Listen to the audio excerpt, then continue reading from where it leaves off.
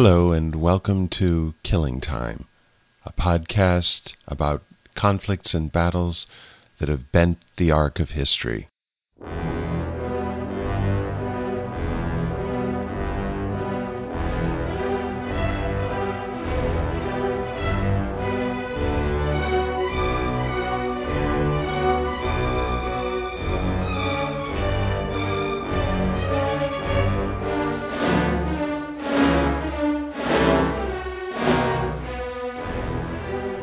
I'm your host, Chip Wagar. Thanks for joining me for this military history podcast series. And today we're going to be discussing a huge battle, actually, a World War II battle, the Battle of France, which took place in May and June 1940. Now, we often consider the counterfactual in our podcast series. In other words, what would have happened if the outcome of a battle or campaign had been the opposite of what happened in real life. Usually, though, we think about this at the end of our broadcasts. But today I'm going to start with it. And I'm going to start with it to explain why I am doing this particular campaign, the Battle of France, that took place in May and June 1940. After all, this podcast series is meant to explore battles that changed the course of history, and this particular battle did not change the ultimate outcome of World War II. The victor, Nazi Germany, eventually lost the war. But I'd like you to imagine for a moment that France and Britain, along with their allies, Belgium, the Netherlands, and Poland, had won the war in the early summer of 1940. What would the world be like today? Let's start with the Holocaust. The mass killing of Jews began with the invasion of the USSR in 1941, a year after the Battle of France. Had France defeated Germany, about 6 million Jews and another 5 million other victims, Roma, communists, homosexuals, Poles, Soviet prisoners of war, and their descendants, would still be alive today. It's estimated that of the 9 million Jews living in Europe, for example, at the start of the war, 2/3 of them were murdered by the Nazi regime between 1941 and 1945. Later Nazi invasions and conquests of Yugoslavia, Greece, and of course Russia, not to mention 4 years of brutal occupation of Norway, Denmark, France, Belgium, the Netherlands, the Czech Republic, Slovakia, and Poland, would never have happened. And deaths. We must remember that World War II, in terms of deaths, is the greatest human catastrophe ever, with over 2% of the world population killed. In Europe, the combined Axis and Allied losses until 1941 were relatively small, From 1941 to 1945, military casualties alone, just military, were about 3 million a year. About 15 million total deaths. Civilian casualties from the war, disease, persecution, mass murder, bombing of cities, were even higher.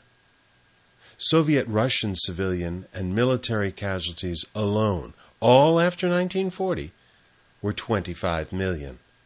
You get the idea, and we're not even touching on the destruction. Cities bombed and reduced to rubble, rail, electrical grid, water, everything blown to pieces. Imagine if in the late spring of 1940, after a German invasion of France, the offensive had ground to a halt, and a counteroffensive by the Allies had crushed large formations of the Wehrmacht leading to an invasion of Germany, the collapse of the Nazi regime, and a peace treaty by the end of the summer. The United States would never have been involved in the European war, in any event. Perhaps with Japan, but perhaps not. Of the tens of millions of people killed in the European part of the war, not only did they die, but all of the children and descendants they would have had were eliminated too. A lot was at stake in the spring of 1940, and this counterfactual scenario is not far-fetched at all.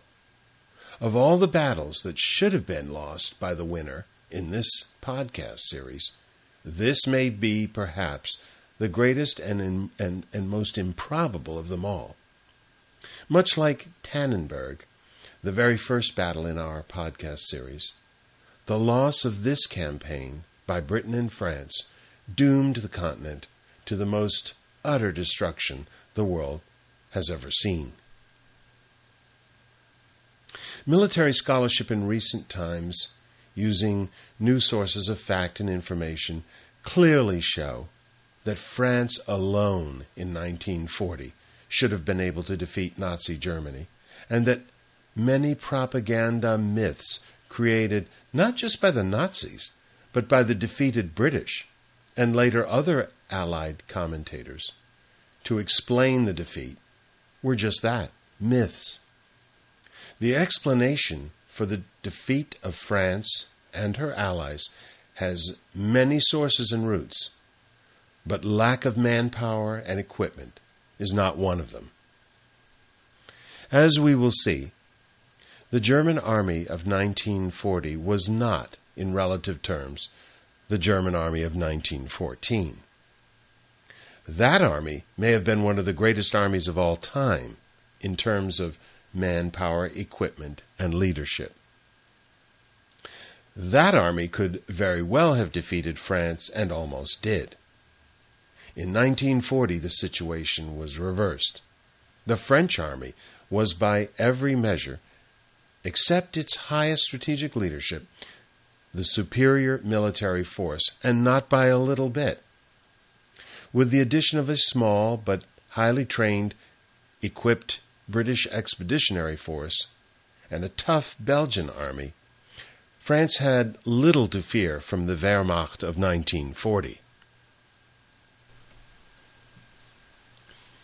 In every way, the war that began on September 1st, 1939, was a criminal gamble of a delusional dictator whose recklessness would eventually doom his country to annihilation, but only after 6 years of fighting, bombing, and genocidal savagery on a scale not seen perhaps since the Mongol invasion of the 13th century, perhaps not even then.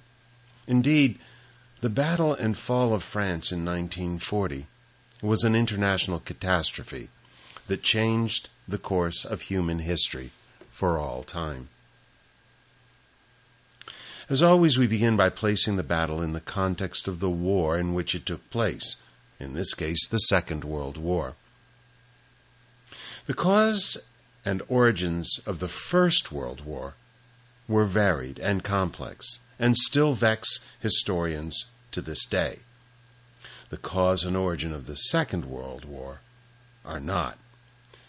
The defeat of Germany and her allies in 1918 was followed by a harsh victor's peace, bearing no real resemblance to the 14 points advanced by U.S. President Woodrow Wilson in the closing days of the war that Germany had thought it was accepting in principle when it asked for an armistice after internal revolutions overthrew the German monarchy and the military junta that had effectively ruled the country for most of the war.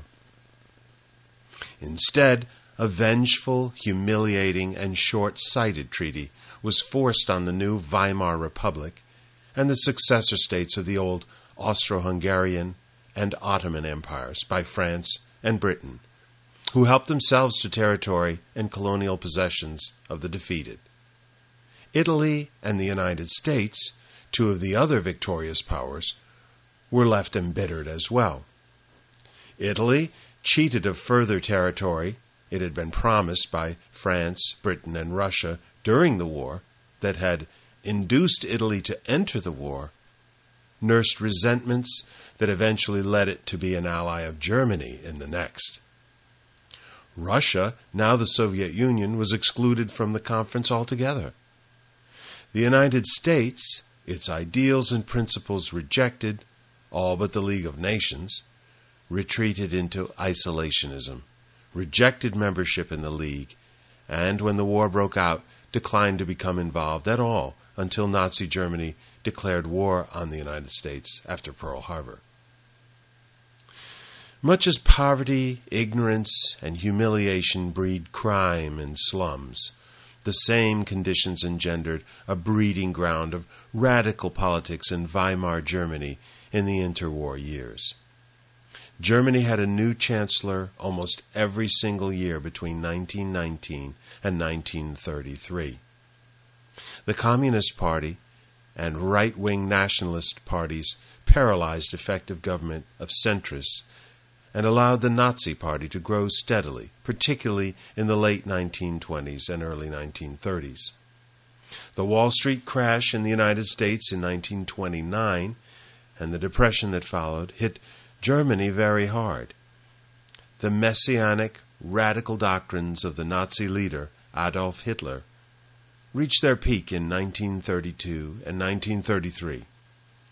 When he was appointed chancellor in January 1933, he and the Nazi Party established a dictatorship in a matter of months and began that country's long nightmare, and that of Europe as well. The peculiar and dangerous ambitions of the dictator for himself and Germany as well gradually came to dominate the continent in the late 1930s, as German industry and idle manpower was slowly, secretly bent toward creating a new military machine in violation of the hated Versailles Treaty, but yet, as we shall see, was, even in 1940, no match for that of France, except in one respect, the qualities of its generals. Now, we think of Germany today, and rightly so, as a technological and economic powerhouse. Today, in the European Union of the early 21st century, despite its relatively small size compared to the United States, Russia, India, or China, for example, Germany ranks first by almost every measure. But in post-World War I Europe, Germany had never recovered its economic strength, sapped by massive post-war indemnity payments to the Allies, political instability, labor union strikes, ruinous inflation, and any number of other causes. The Nazi regime stabilized the German economy, and by 1938, its GDP was once again the largest in Europe. But in the meantime, French investment in its military defense, including the virtually impregnable Maginot Line, its armored tanks and aircraft, eclipsed the crash program begun by the Nazi regime only in 1935. Finally, Germany had lost the last war it had fought due in large part from being blockaded and isolated from the world by France and Britain. Starved of money, starved of resources, starved of even sufficient food by the end of the war, Germany was collapsing from within almost as fast as it was collapsing on the battlefields of France by 1918. Germany had only been able to mount 2 real offensives in the West during the First World War, both of which had ground to a halt in bloody futility. One in 1914, the so-called von Schlieffen Plan, and the other, a last-ditch attempt in the summer of 1918.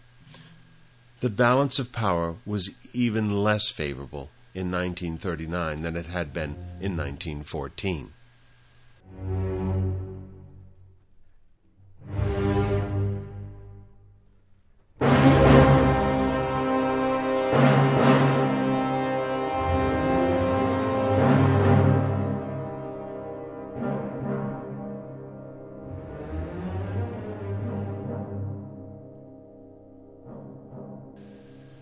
In this podcast, I'll rely a great deal on Karl Frieser's brilliant book, The Blitzkrieg Legend, published by the Naval Institute Press in 2005.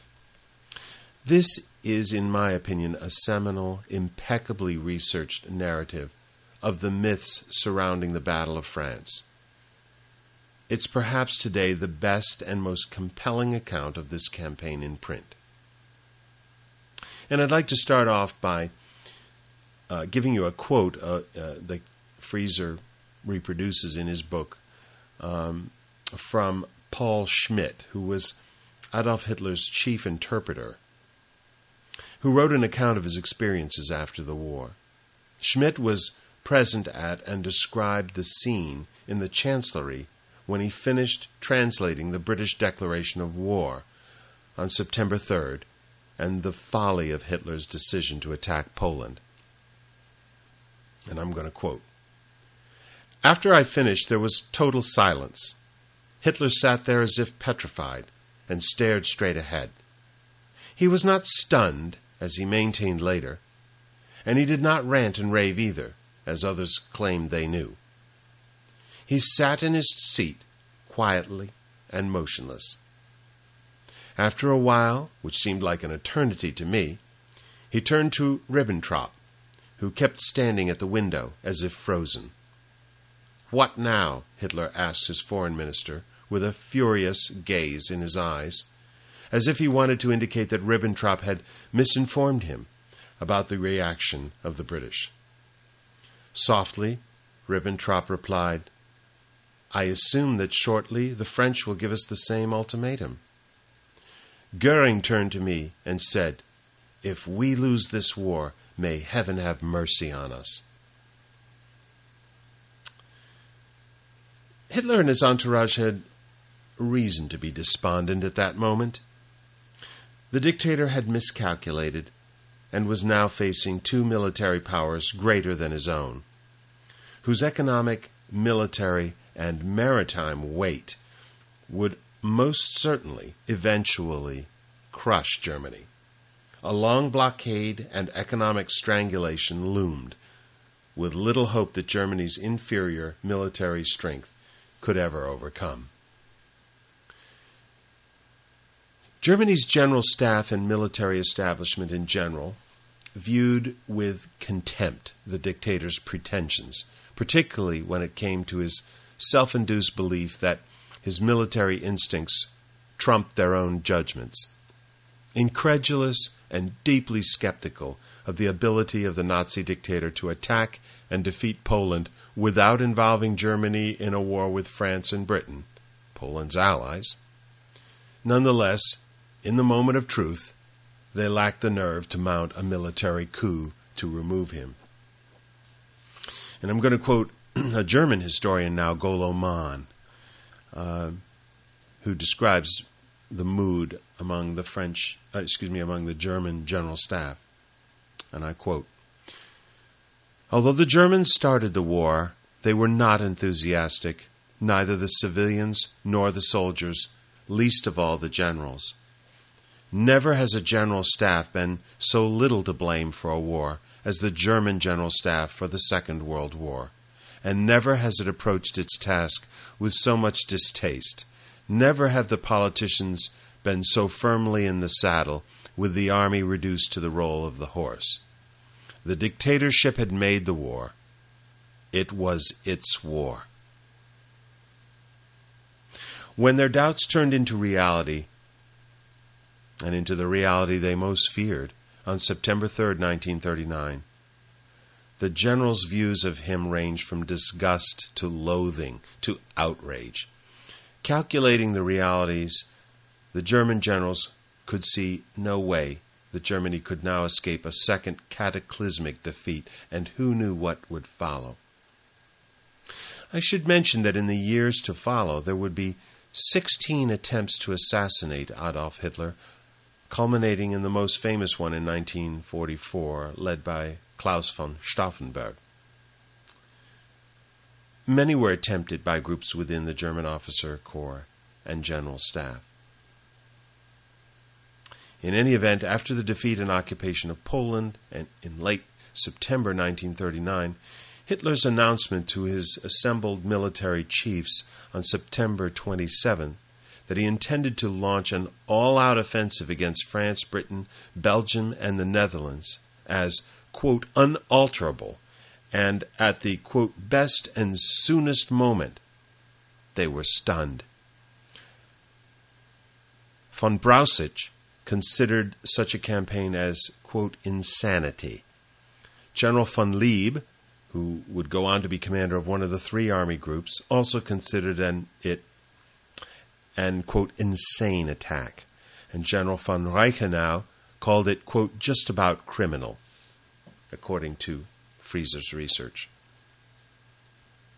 So let's see why the German General Staff and high-ranking officers' views of the war in general and the prospect of war with France and Britain in particular diverged so dramatically, not only from the dictator's views in 1939 and 40, but also from the generally accepted explanation for the debacle of May-June 1940 that has so long been accepted as conventional truth in the West, including the United States.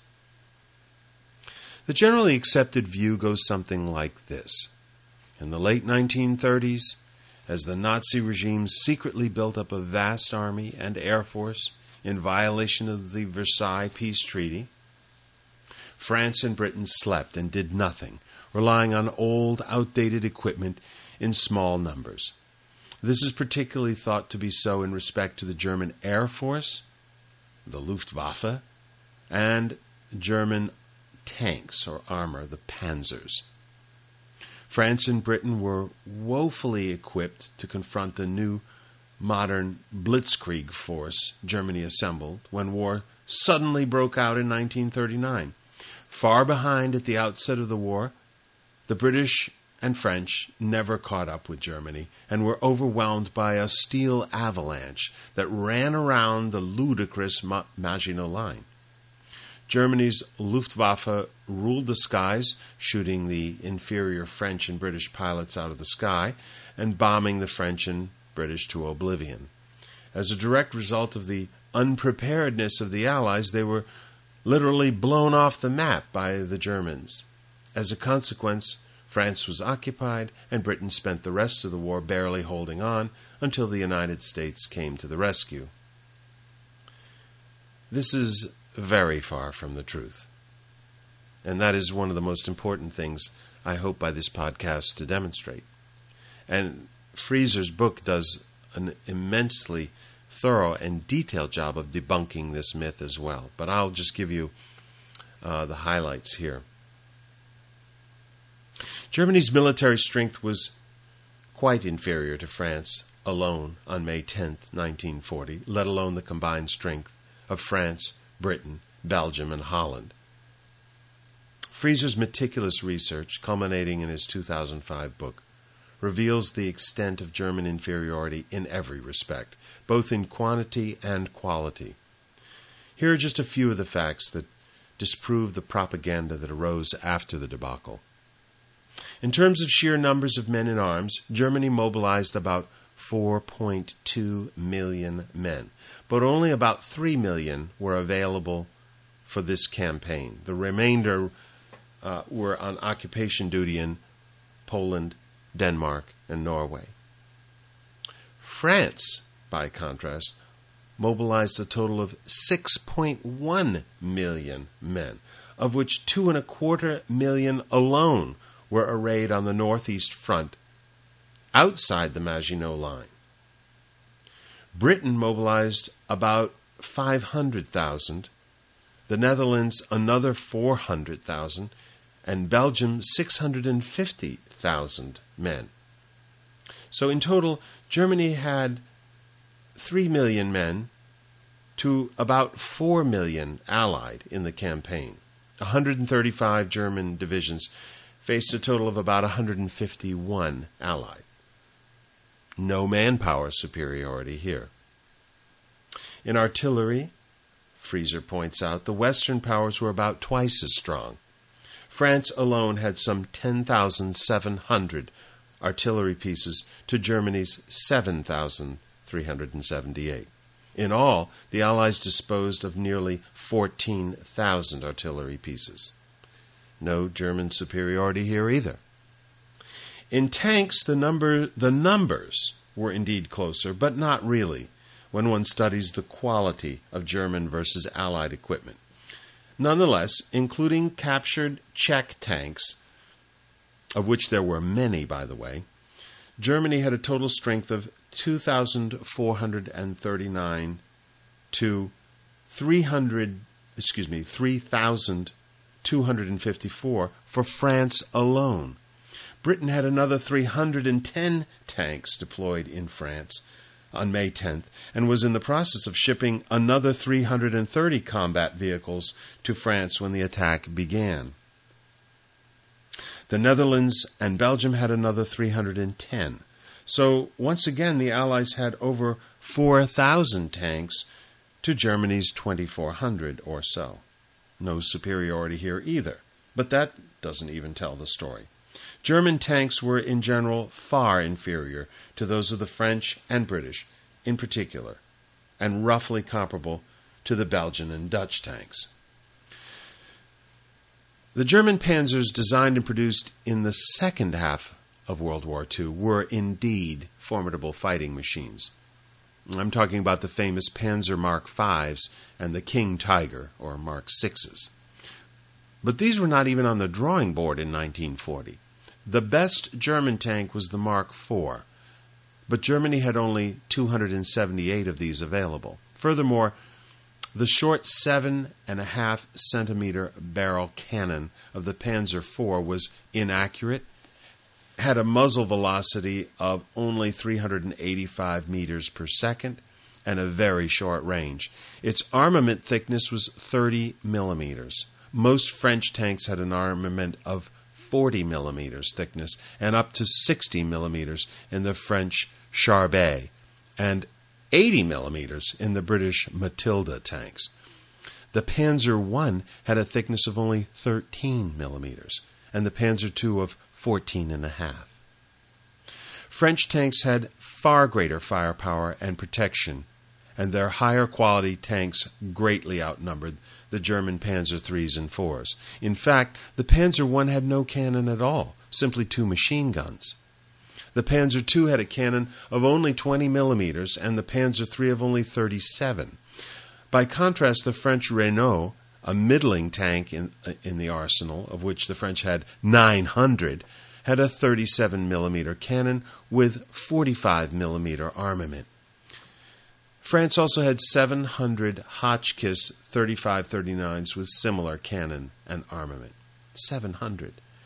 The heavier French tanks, the Saumur, of which they had 300, and the dreaded monster, the Charbet, of which they had 274, had a powerful 47 millimeter cannon with 55 millimeter and 60 millimeter armament.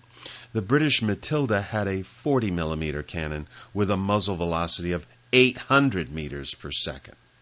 What this all meant, there's a lot of statistics there to digest, but what this all meant was that even the best German Panzer, the Mark IV, had to get in close due to its short cannon and low muzzle velocity, exposing its greatly inferior armor to the better Allied tanks.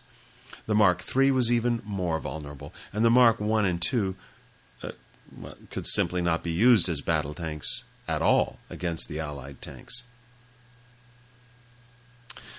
Lastly, the air arm was hardly better.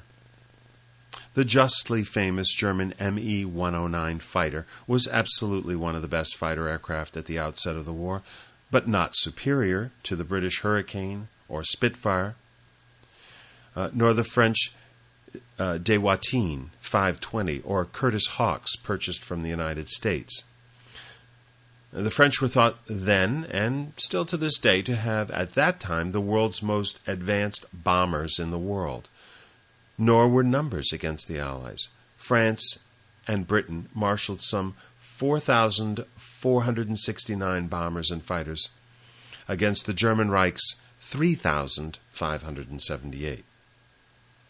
Nor were the quality of German pilots superior at all. the Luftwaffe had been hastily organized only a few years before the outbreak of the war. Training and experience, as compared to the French and British, was inferior.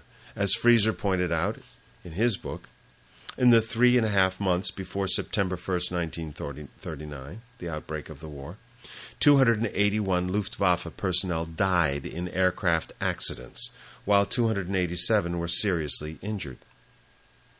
Another telling statistic. While France lost some 892 aircraft in the Battle of France, only a third were lost in aerial combat. Meanwhile, French pilots shot down 733 German aircraft. Similarly, Britain's Royal Air Force lost 1,029 aircraft, but the Luftwaffe lost some 1,559 aircraft during the campaign, with another 323 damaged.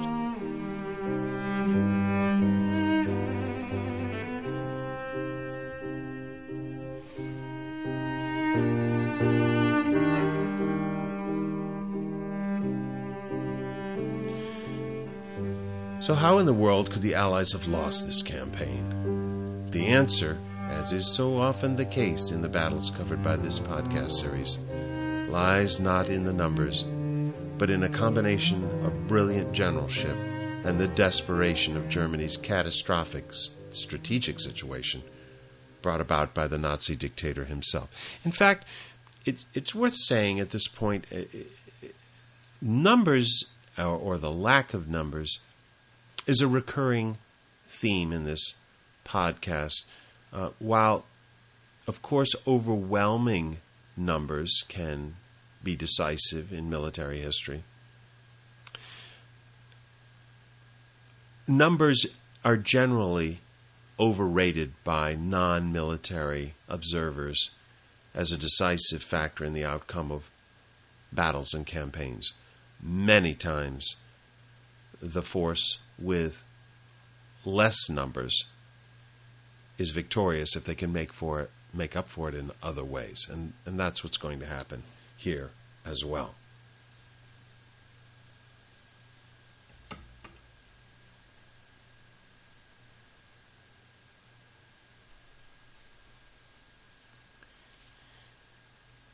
Yet while contemplating the dire situation that existed in the fall of 1939 and winter of 1940, Germany's General Staff was at a loss. No matter how much they thought about it, discussed it, war-gamed it, at first they could see no chance of victory, and Germany had to have victory. A stalemate like the last war would ultimately spell defeat, since France and Britain, as undisputed masters of the sea, would sit back and simply wait for the weak German economy to collapse again, ending the war with another German defeat. In fact, this was essentially the Allied war plan.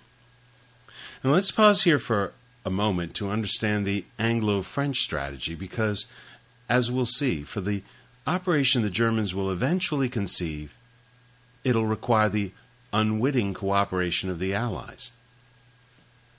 The Anglo-French strategy was really the French strategy because, as between the two, France would supply most of the ground force, at least at first, and supreme command over the two armies would rest with the French, under General Maurice Gamelin. To understand the thinking of the French general and the French high command, we have to understand what France had experienced in the First World War. Two things, really. One was the extreme bloodshed and loss of life endured by France in that war. France had suffered about 1.7 million deaths in a country which in 1914 and 1918 had a population of just under 40 million. That's about 4.25% of its population. To put that in perspective, that would be the equivalent today in the United States of losing 12,750,000 people in a war. Or to put it even further perspective, the population of the entire state of Pennsylvania or Illinois.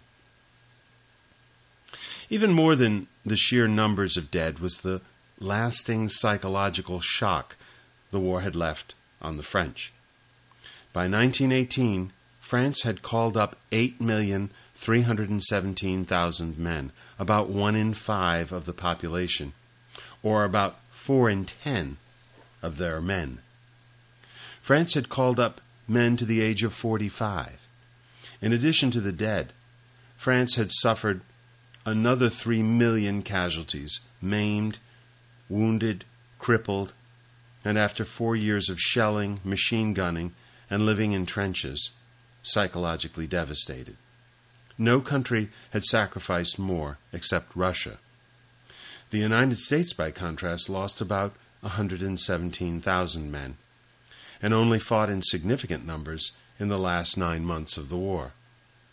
There simply could not be another bloodletting in this Second World War from the French point of view. The second significant point taken by the French was the presumptive superiority of the defensive over the offensive.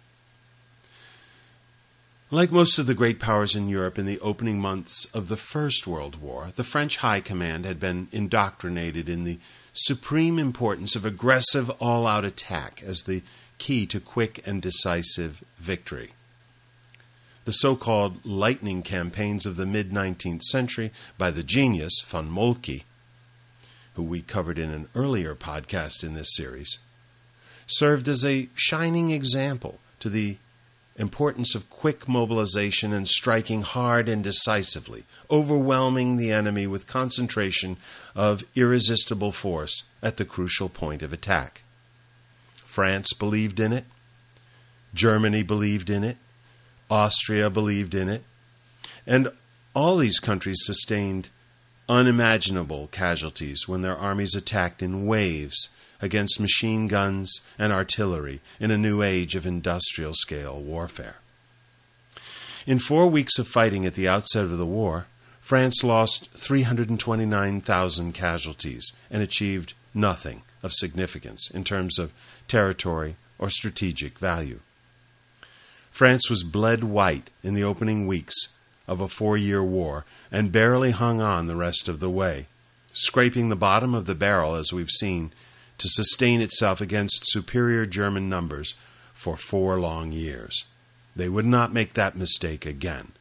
Hence, the Maginot Line, and a commitment to husband her resources against what the French High Command was sure would be another German invasion. The third vital component in the French, and therefore the Allied plan, was their overwhelming superiority at sea. We've already noted this, and I will not belabor it any more. But to put it plainly, France and Britain had the luxury of sitting back and slowly strangling Germany to death if it chose the defensive as well. This advantage fit well with the psychological mindset of the French and the British anyway. And by the way, while the British were definitely the junior partner in this alliance when it came to land forces, the thinking there was much the same as in France. The British had sustained not equal, but still mind-boggling casualties in the First World War as well, and were just as reluctant to engage in the kind of meat-grinding war of attrition their generals had commanded in the last war. The French view suited the British generals as well. Many military strategists, in hindsight, criticized the French for not having attacked Germany in the fall of 1939, while most of the German army was engaged in the fighting in Poland. German generals at the time and later confirmed that German land forces had only a tissue paper thin reserve along the Franco-German border protecting the Rhine and the bulk of the German industrial zones located there. Had they attacked the so-called West Wall of flimsy defensive fortifications, the German army could only have held out for a couple of weeks. Yet this was precisely the kind of thinking that had become completely alien to the French general staff, and of course, they did not have the benefit of hindsight, or a precise knowledge of the disposition and strength of German forces in the West. In any event, the German army did not get bogged down in Poland in any kind of a long campaign that would have tempted the French. The Polish army was annihilated in 2 weeks. Warsaw was placed under siege within the first week of the war. Nonetheless, the French were virtually certain that an attack would have to come from the Germans at some point after their defeat and occupation of Poland. The only question was where and when. The Maginot Line, constructed in the 1930s, was considered a virtually impregnable barrier to land invasion across the Rhine from Germany, and indeed, it would actually never be breached. The defensive construction has been ridiculed ever since France's defeat, but in truth, it was quite a marvel of engineering and defensive power. It took the place of the trenches of the First World War that had protected France from Germany for 4 years. Only this system was even more powerful. Covered with earth, underground pillboxes of machine guns, supplemented by turrets of powerful artillery, were interconnected with an underground railway, munitions depots, barracks, kitchens, command posts, and the like. Behind the wall were reserves of the French army to deal with any attempt at a localized breakthrough. It was virtually impenetrable.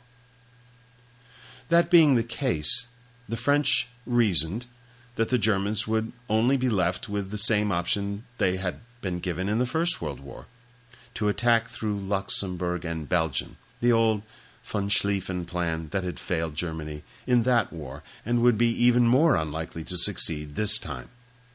Instead of concentrating its army evenly along its frontier with Germany and Belgium, as it had in the First World War, and launching offensives into the Rhine area, France would concentrate the bulk of its army on the Franco-Belgian frontier, ready to speed into Belgium the moment the Germans did so first.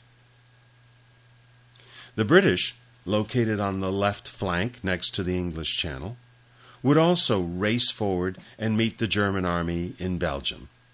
This was the so-called Dyle Plan. That's D-Y-L-E, and it's pronounced in French Deal, but we'll call it the Dyle Plan. And it was named for the River Dyle in Belgium that the Allied armies would occupy when they entered into Belgium. The combined might of the Anglo-French armies would easily repulse any German force they could assemble, and the war might be decided right then and there. If not, they could always just dig in and wait. The French strategy was so unassailably simple and logical that nobody dreamed of questioning it.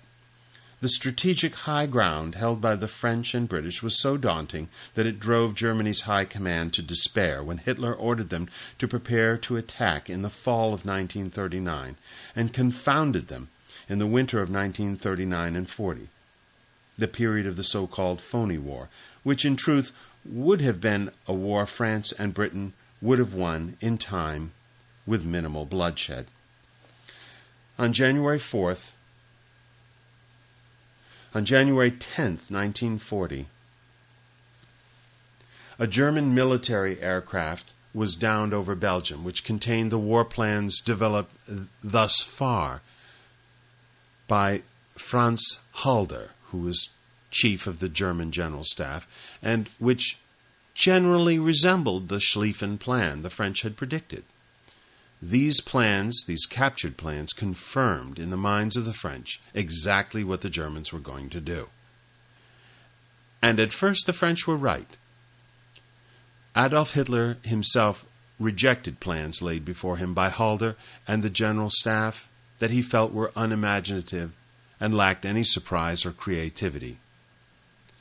Field Marshal Keitel remarked in his memoirs after the war that when presented with the earliest plans for the invasion by Halder, he remarked dismissively, quote, "This is just the old Schlieffen Plan, with the strong right flank along the Atlantic coast. You won't get away with an operation like that twice running."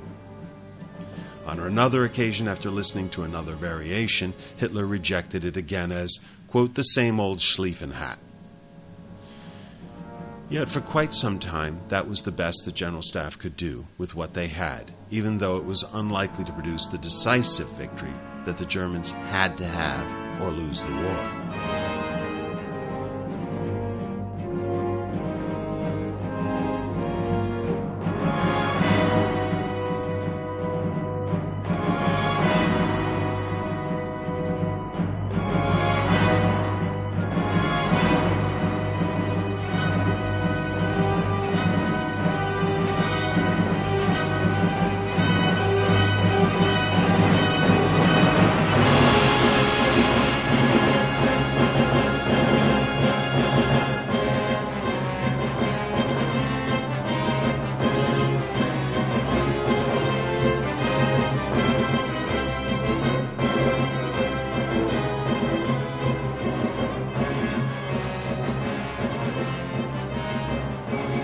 Instead, the early plans accepted the fact that the moment Belgium's neutrality was violated, the French and British would not be fooled like they were in 1914, when the scale and intent of the German plan had not been immediately apparent or grasped by the Allies.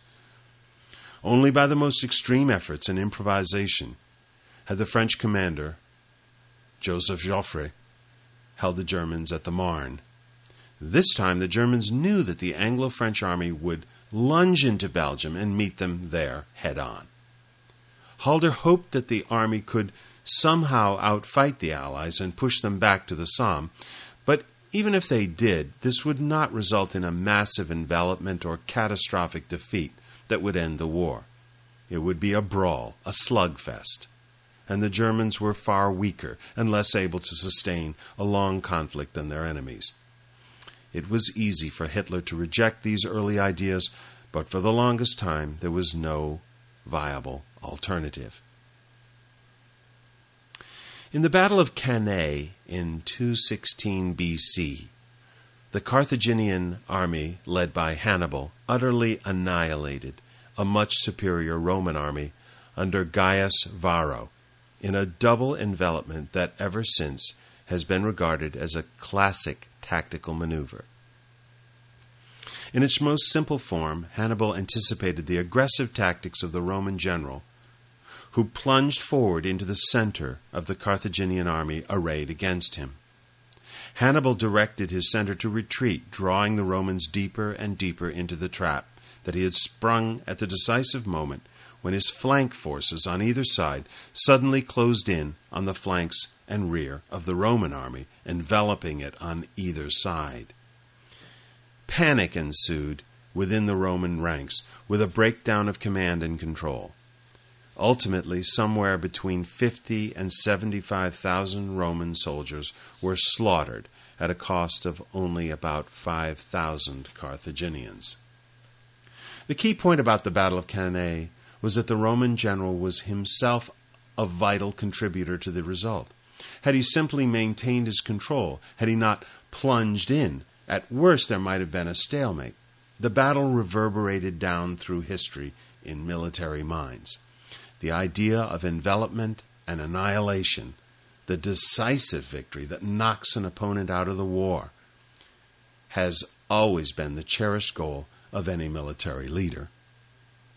Von Moltke strained might and main to achieve an envelopment and annihilation of the Austrian army at Königgrätz, and just missed. He succeeded at Sedan in 1870, obliterating an entire French field army and capturing Emperor Napoleon III in the bargain. This kind of annihilating victory was what Hitler was looking for, and for good reason. It was the only kind of victory Germany could settle for in 1940. France and Britain were not Poland. Germany was not going to overwhelm these powers by a head-on blitzkrieg. It would take something more. The Cannae idea, the unwitting, unthinking, heedless conduct of the opponent, was something like a bullfight in Spain, in which the bull's own madness, size, and strength are actually used against him by the matador, leading the bull to its own death.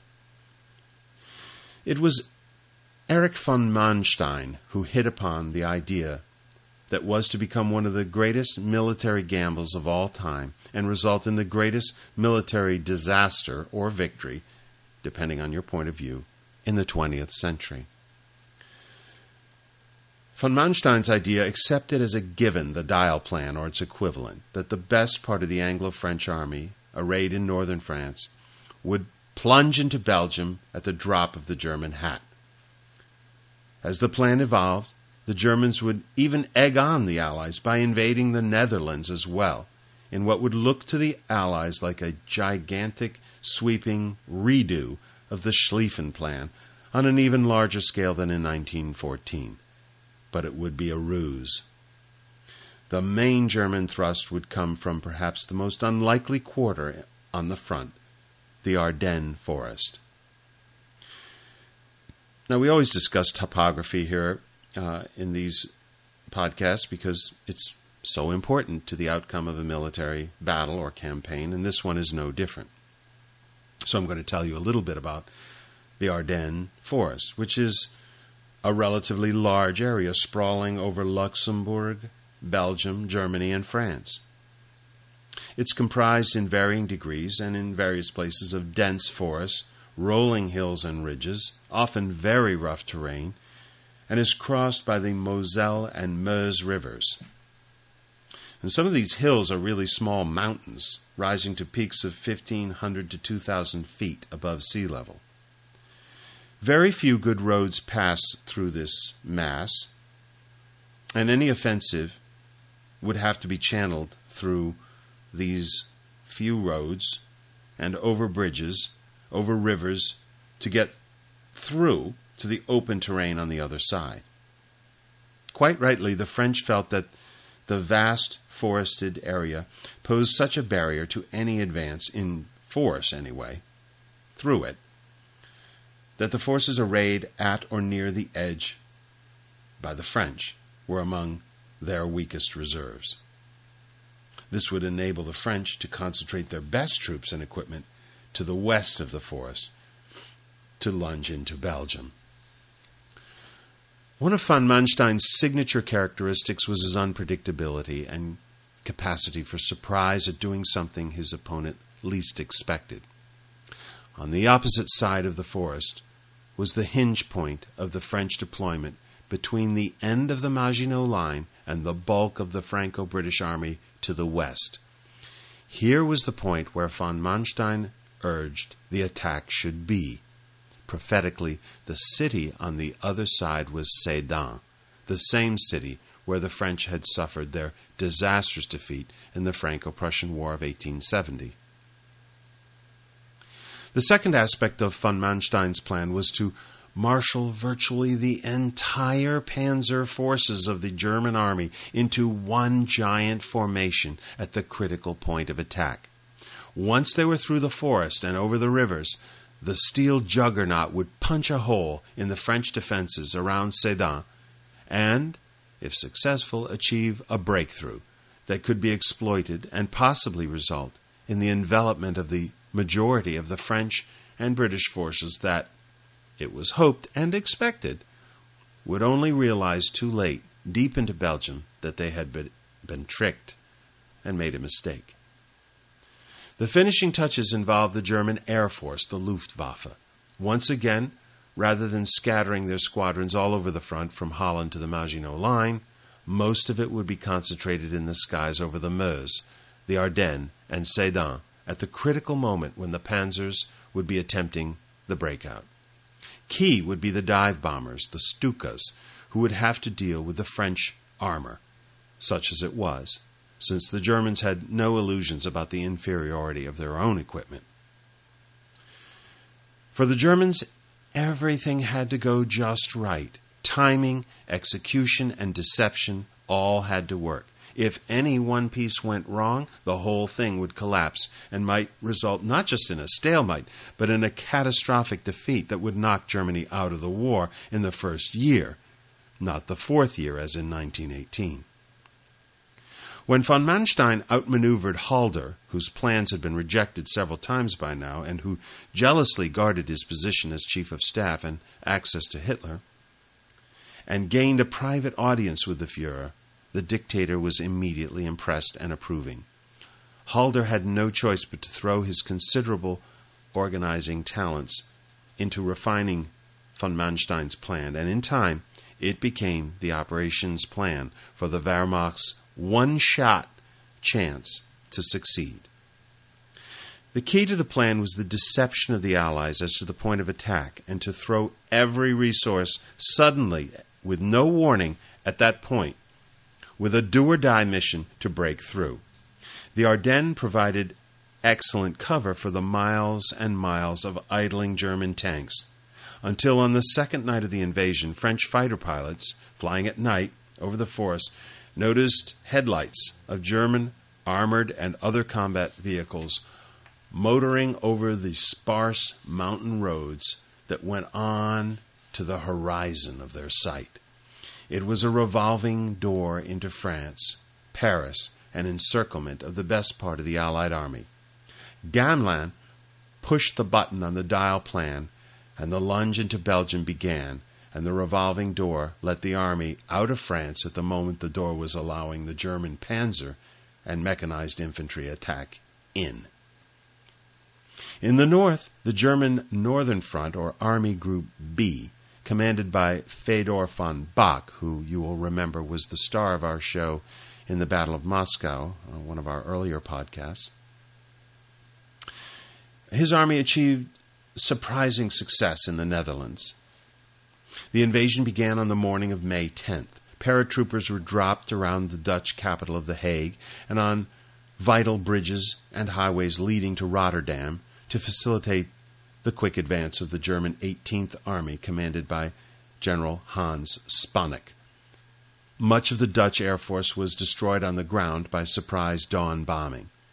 The Dutch responded by opening dikes that flooded the countryside in roughly concentric rings to instantly create defensive barriers to the invasion. But the terror bombing of Rotterdam on May 14th induced the Army Command to recommend surrender to spare the country further destruction. On May 15th, the Netherlands capitulated and was out of the war. The French reacted instantly to the invasion of the Low Countries, activating the Dial Plan and filling Belgium and southwestern Netherlands with the elite infantry and nearly all of their armor, along with the entire British Expeditionary Force. The French High Command, led by Gamelin from his headquarters at the Château Vincennes in Paris, far from the front, failed to realize that the advance of Army Group B was only a feint. Initial reports of German penetration into and through the Ardennes, or the Meuse sector, were largely ignored or minimized during the first 24 to 48 hours, when the long columns of panzers, often at a standstill for hours and huge traffic jams through the woods, were exposed to air attack by France and Britain. Instead, the French High Command contented itself with reinforcing the Meuse sector around Sedan with a reserve infantry division, the 77th, on May 11th. The sector was already occupied by the French 55th Infantry Division and the 147th Fortress Infantry Regiment, manning over 100 concrete pillboxes in a defensive zone about 4 miles deep. French artillery support was also formidable and far superior to anything the Germans could muster that could flay the approach to Sedan and any army crossing the Meuse by infantry with devastating fire. Yet there were deficiencies in the French position here that would prove their undoing. First was the deficiency in anti-tank artillery or anti-aircraft guns. The Germans would not expose their infantry, much to the French, in the campaign here. Instead, the French would be facing mainly tanks and dive-bombing aircraft on a scale not yet seen in warfare.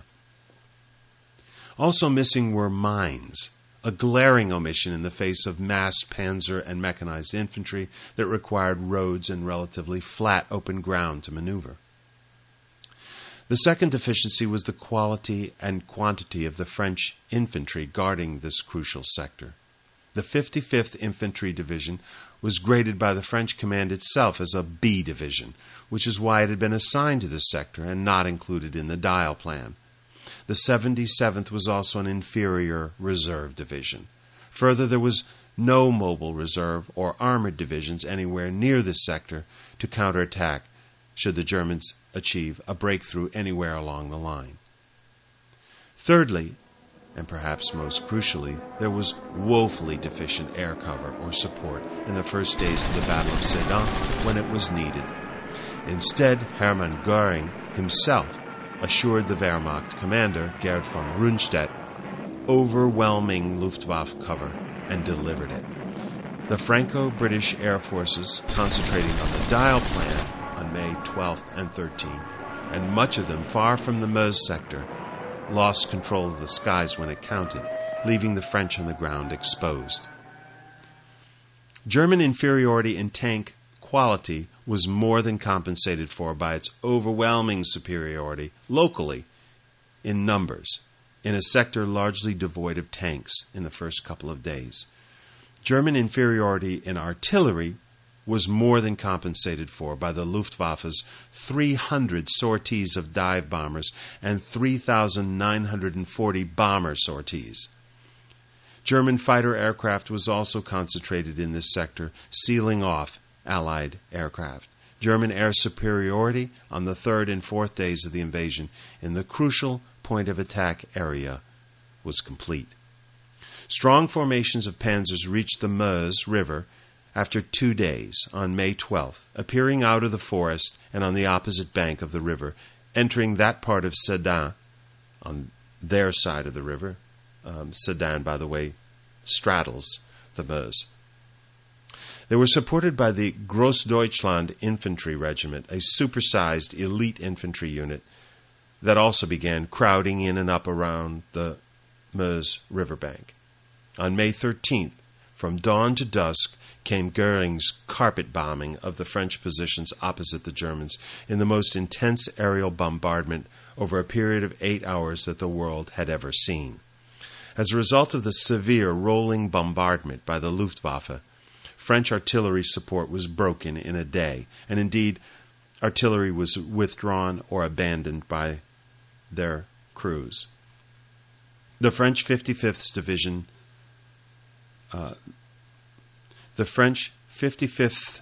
Division's morale was also shattered under the relentless pounding taken with no sight of their own air force.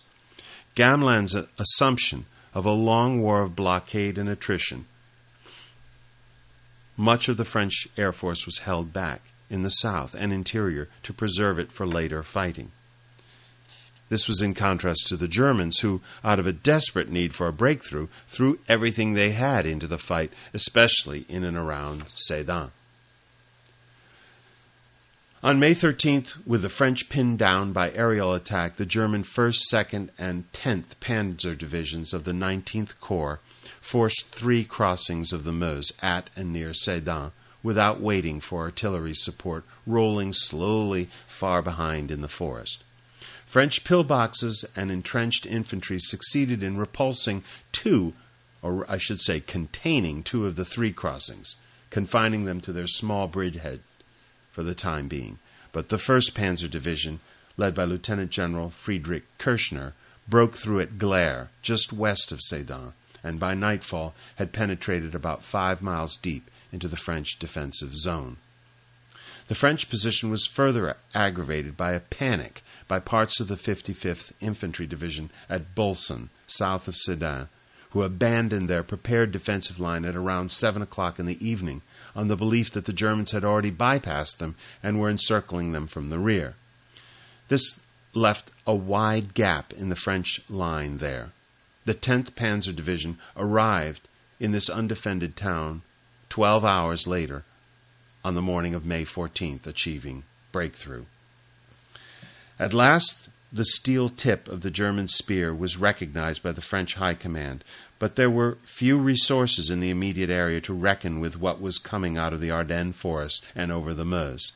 The French First Army Group commander, General Billotte, immediately requested massive air support to be redirected to the Sedan area to stop the flood of German armor and mechanized infantry before it was too late. The bridges over the Meuse had to be destroyed one and all. On May 14th, a massive Allied response was indeed marshaled, but on this day, the Luftwaffe ruled the skies. An estimated 40% of Allied bomber strength was lost in a single day, as German Me-109s pounced on anything that appeared in the air.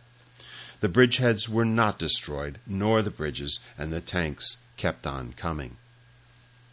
Amazingly, Allied forces continued to move more deeply into Belgium as of May 14th.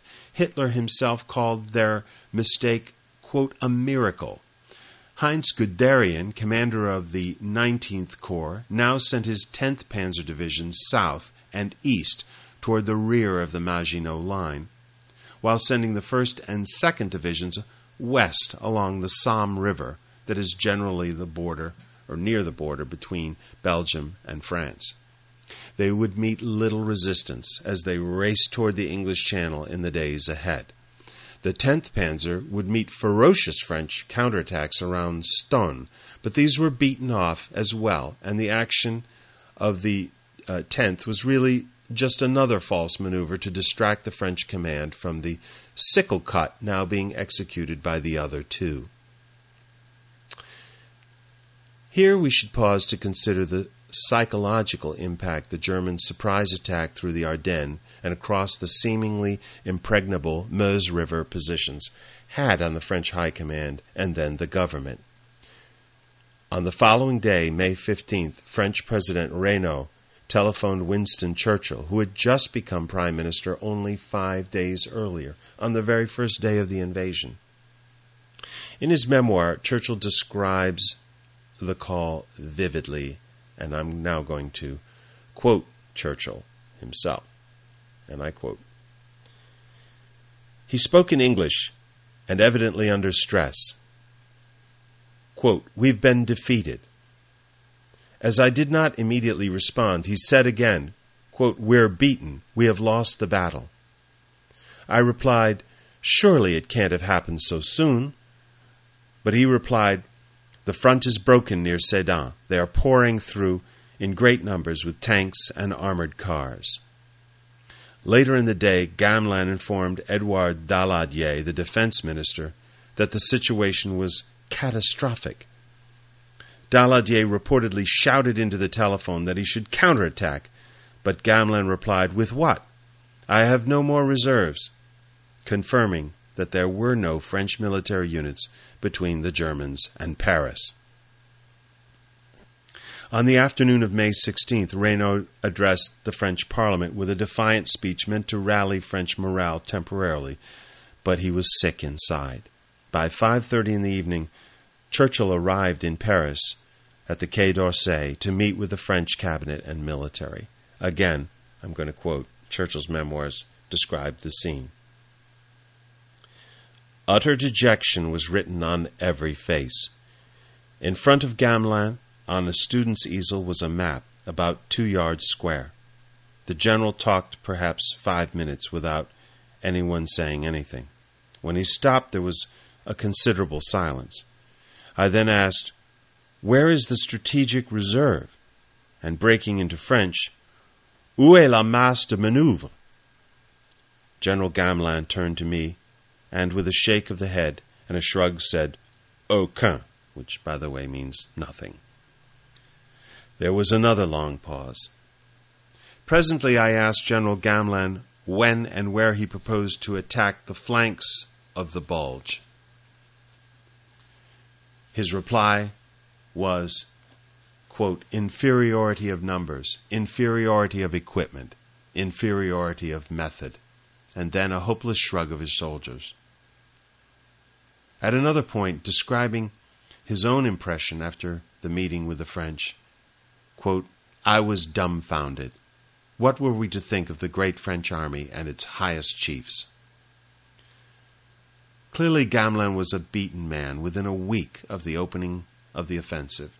2 days later, on May 19th, Gamelin was dismissed as the French commander-in-chief and replaced by the 73-year-old Maxime Weygand. And yet, was the war really lost in just a week? Many people think so. I'm of a different opinion. There was another chance, and I'm going to describe it to you now. By this point on May 18th, the best part of the French army and the entire British Expeditionary Force had seen little fighting and was located mainly in Belgium, facing a German Army Group B that had very little armor or air support, since everything had been sacrificed and given to Army Group A. To the west was the sea and the coast of England. To encircle and annihilate this massive force seems inconceivable. The two panzer divisions that raced across the north of France to the English Channel, reaching Abbeville on May 19th, had a remarkable campaign, but by themselves were a tiny force, gassed by their exertions and largely unsupported at first by further formations of infantry.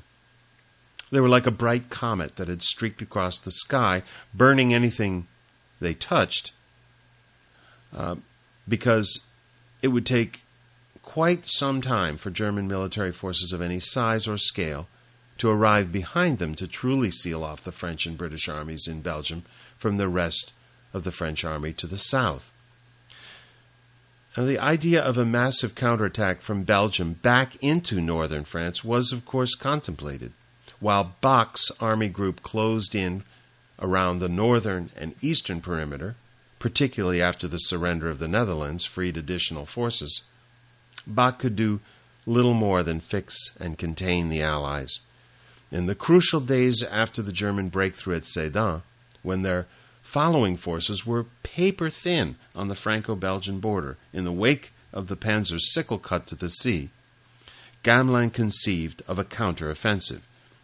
In a matter of 2 weeks, France had traded places with Germany in her desperation. Yet the despair and panic, the psychological, paralyzed the French command and ate away all confidence in the French political establishment. It's difficult to overstate the psychological impact of the blitzkrieg by Guderian's panzers on the French. The panic and despair that gripped the French high command naturally spread outward and downward. French officers like Colonel Poncelet, whose artillery crews abandoned their positions near Sedan on May 14th, making a counterattack impossible, committed suicide. The commander of the French First Army, trapped in Belgium alongside the BEF, General Biot, was so hesitant, discouraged, and undecided about what to do when visited by British General Ironside, Field Marshal Ironside, that Ironside admitted he lost his temper and grabbed Biot by a button on his tunic before finally managing to get him to agree to a joint offensive. But Biot delegated it to one of his corps commanders, General Altmaier. Frieser describes what happens next as seen through the eyes of French Major Vautrin, an aide to Altmaier, and I'm going to quote here. General Altmaier, who made an exhausted and beaten impression, sat on my cot and wept quietly.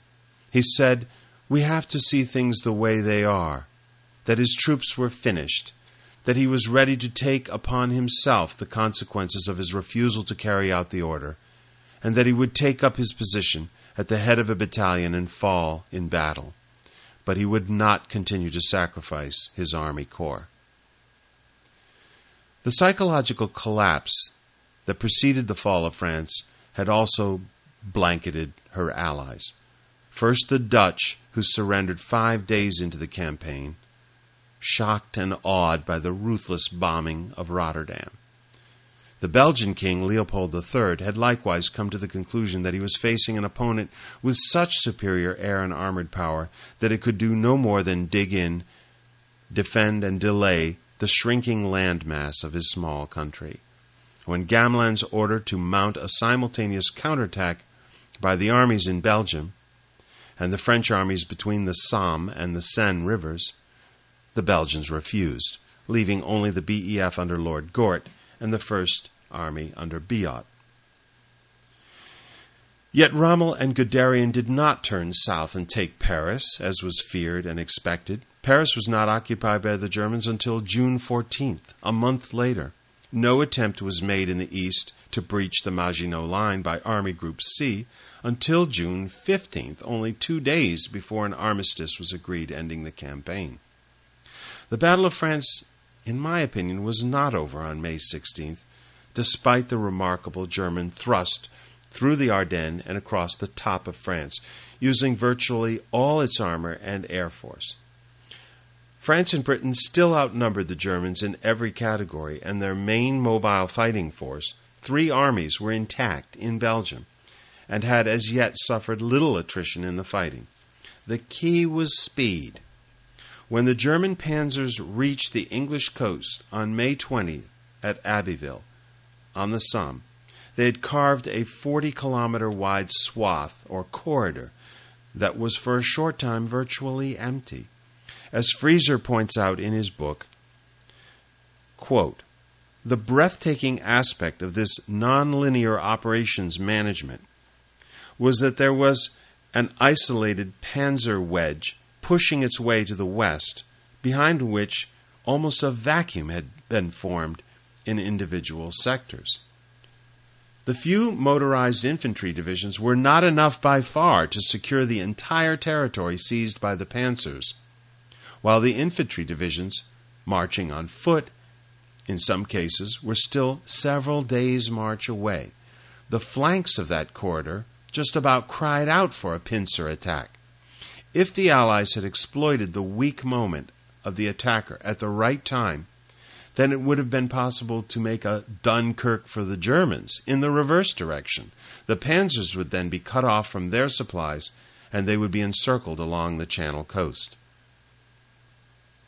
The window of time, the period of time in which the exposed partial vacuum of a corridor invited attack, would close quickly. Several days' time for masses of infantry to fill the void was just that, days, not a week.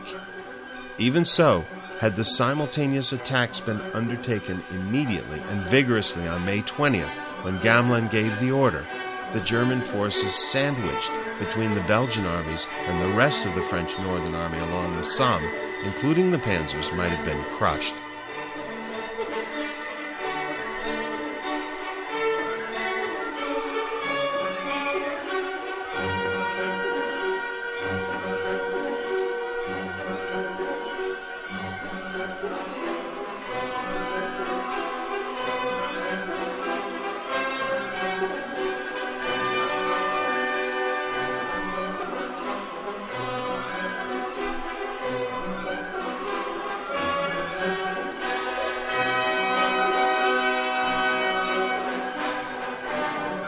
The Germans thought so. Hitler and Brauchitsch and the General Staff held their breath as infantry was rushed into the gap along the Somme to occupy and strengthen the partial encirclement of the Allied Belgian armies. Yet the powerful counterstroke never came for a variety of reasons.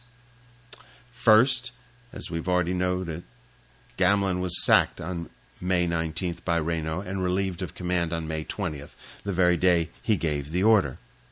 His replacement, Maxime Weygand, cancelled the order until he could come to grips with the pending situation in detail. He would reinstate the order 2 days later, but in the meantime the German corridor would be much stronger. After wasting 2 precious days, Weygand ordered the counteroffensive on May 23rd, then postponed it to May 24th, then May 26th or 27th, and then finally cancelled it altogether. Secondly, the French and British commanders in Belgium, Billiat and Gort, had each decided themselves to mount attacks to the south to attempt to break out and rejoin the main French army, but they were not simultaneous, coordinated, or mutually supporting attacks, nor did the southern French armies support these attacks by thrusting north. On May 21st, the BEF attacked around Arras, and on the 22nd, the French attacked around Cambrai. Each attack was barely beaten off by the Germans. Tragically, Billiat was then killed in a car accident, decapitating French command on the scene in Belgium. Weygand delayed appointing his successor, General Blanchard, for 3 whole days, during which time the crucial French First Army was essentially leaderless.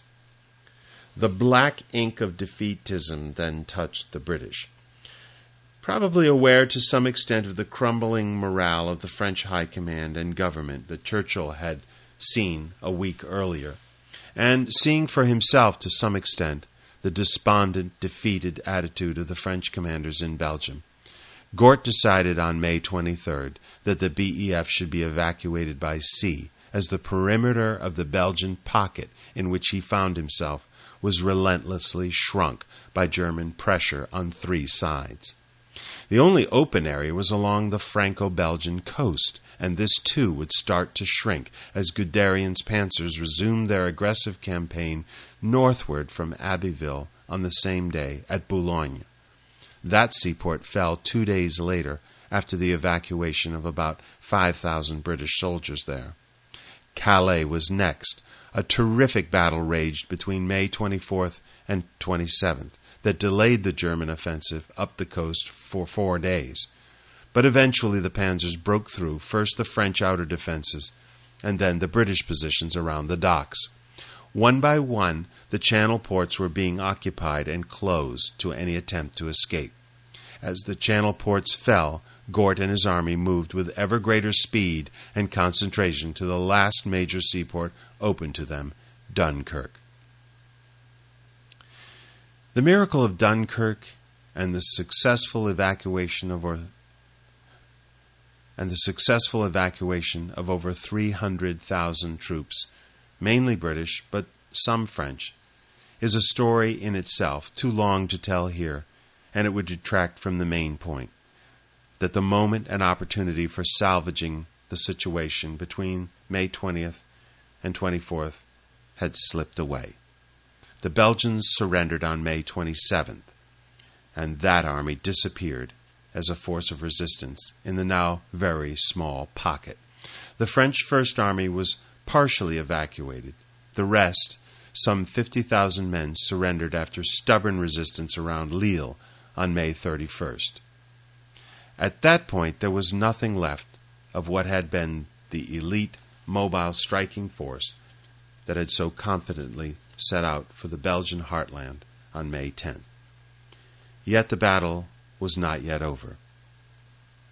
The jumble of Germany's divisions, corps, armies, and army groups that remained in Belgium after the evacuation of the BEF and elimination of the French, Belgian, and Dutch armies in the north had to be sorted out before the campaign could be renewed again. In the meantime, Weygand prepared as best he could a defense in depth along the Somme from Sedan and the northern tip of the Maginot Line, still unbreached, to the sea, with 64 French and 1 British division, the so-called Weygand Line. The best of France's heavy weaponry and tanks had been lost in the north. Weygand had few reserves to patch up or react to any breakthroughs by the Germans, should they occur. The Germans rounded on the Weygand Line on June 5th with 142 divisions, all their remaining mobile equipment, and complete command of the air in France. Nonetheless, resistance was unexpectedly stout and ferocious as the French gradually gave ground over the next 4 weeks. On June 9th, the remnants of French air cover essentially vanished. On June 10th, Paris was declared an open city, although French units desperately defended the approaches to the city. On June 14th, Paris was occupied. Breakthroughs occurred in the following days as the Luftwaffe ran riot in the skies, pounding and strafing uncovered French units, which were then routed by the panzers. Further and further south, the French retreated, dug in, and were penetrated again. Then Italy struck from the south. Reynaud resigned on June 16th, and Pétain, Marshal Pétain, a hero from the First World War, who became the new prime minister, told the French by radio the next day that he would ask the Germans for an armistice, and so the campaign ended. British Field Marshal Edmund Ironside, chief of the Imperial General Staff in 1940, described the defeat of the Franco-British forces in 1940 as the greatest military disaster in history. And I can't disagree. And what can explain this catastrophe that doomed Europe in the world?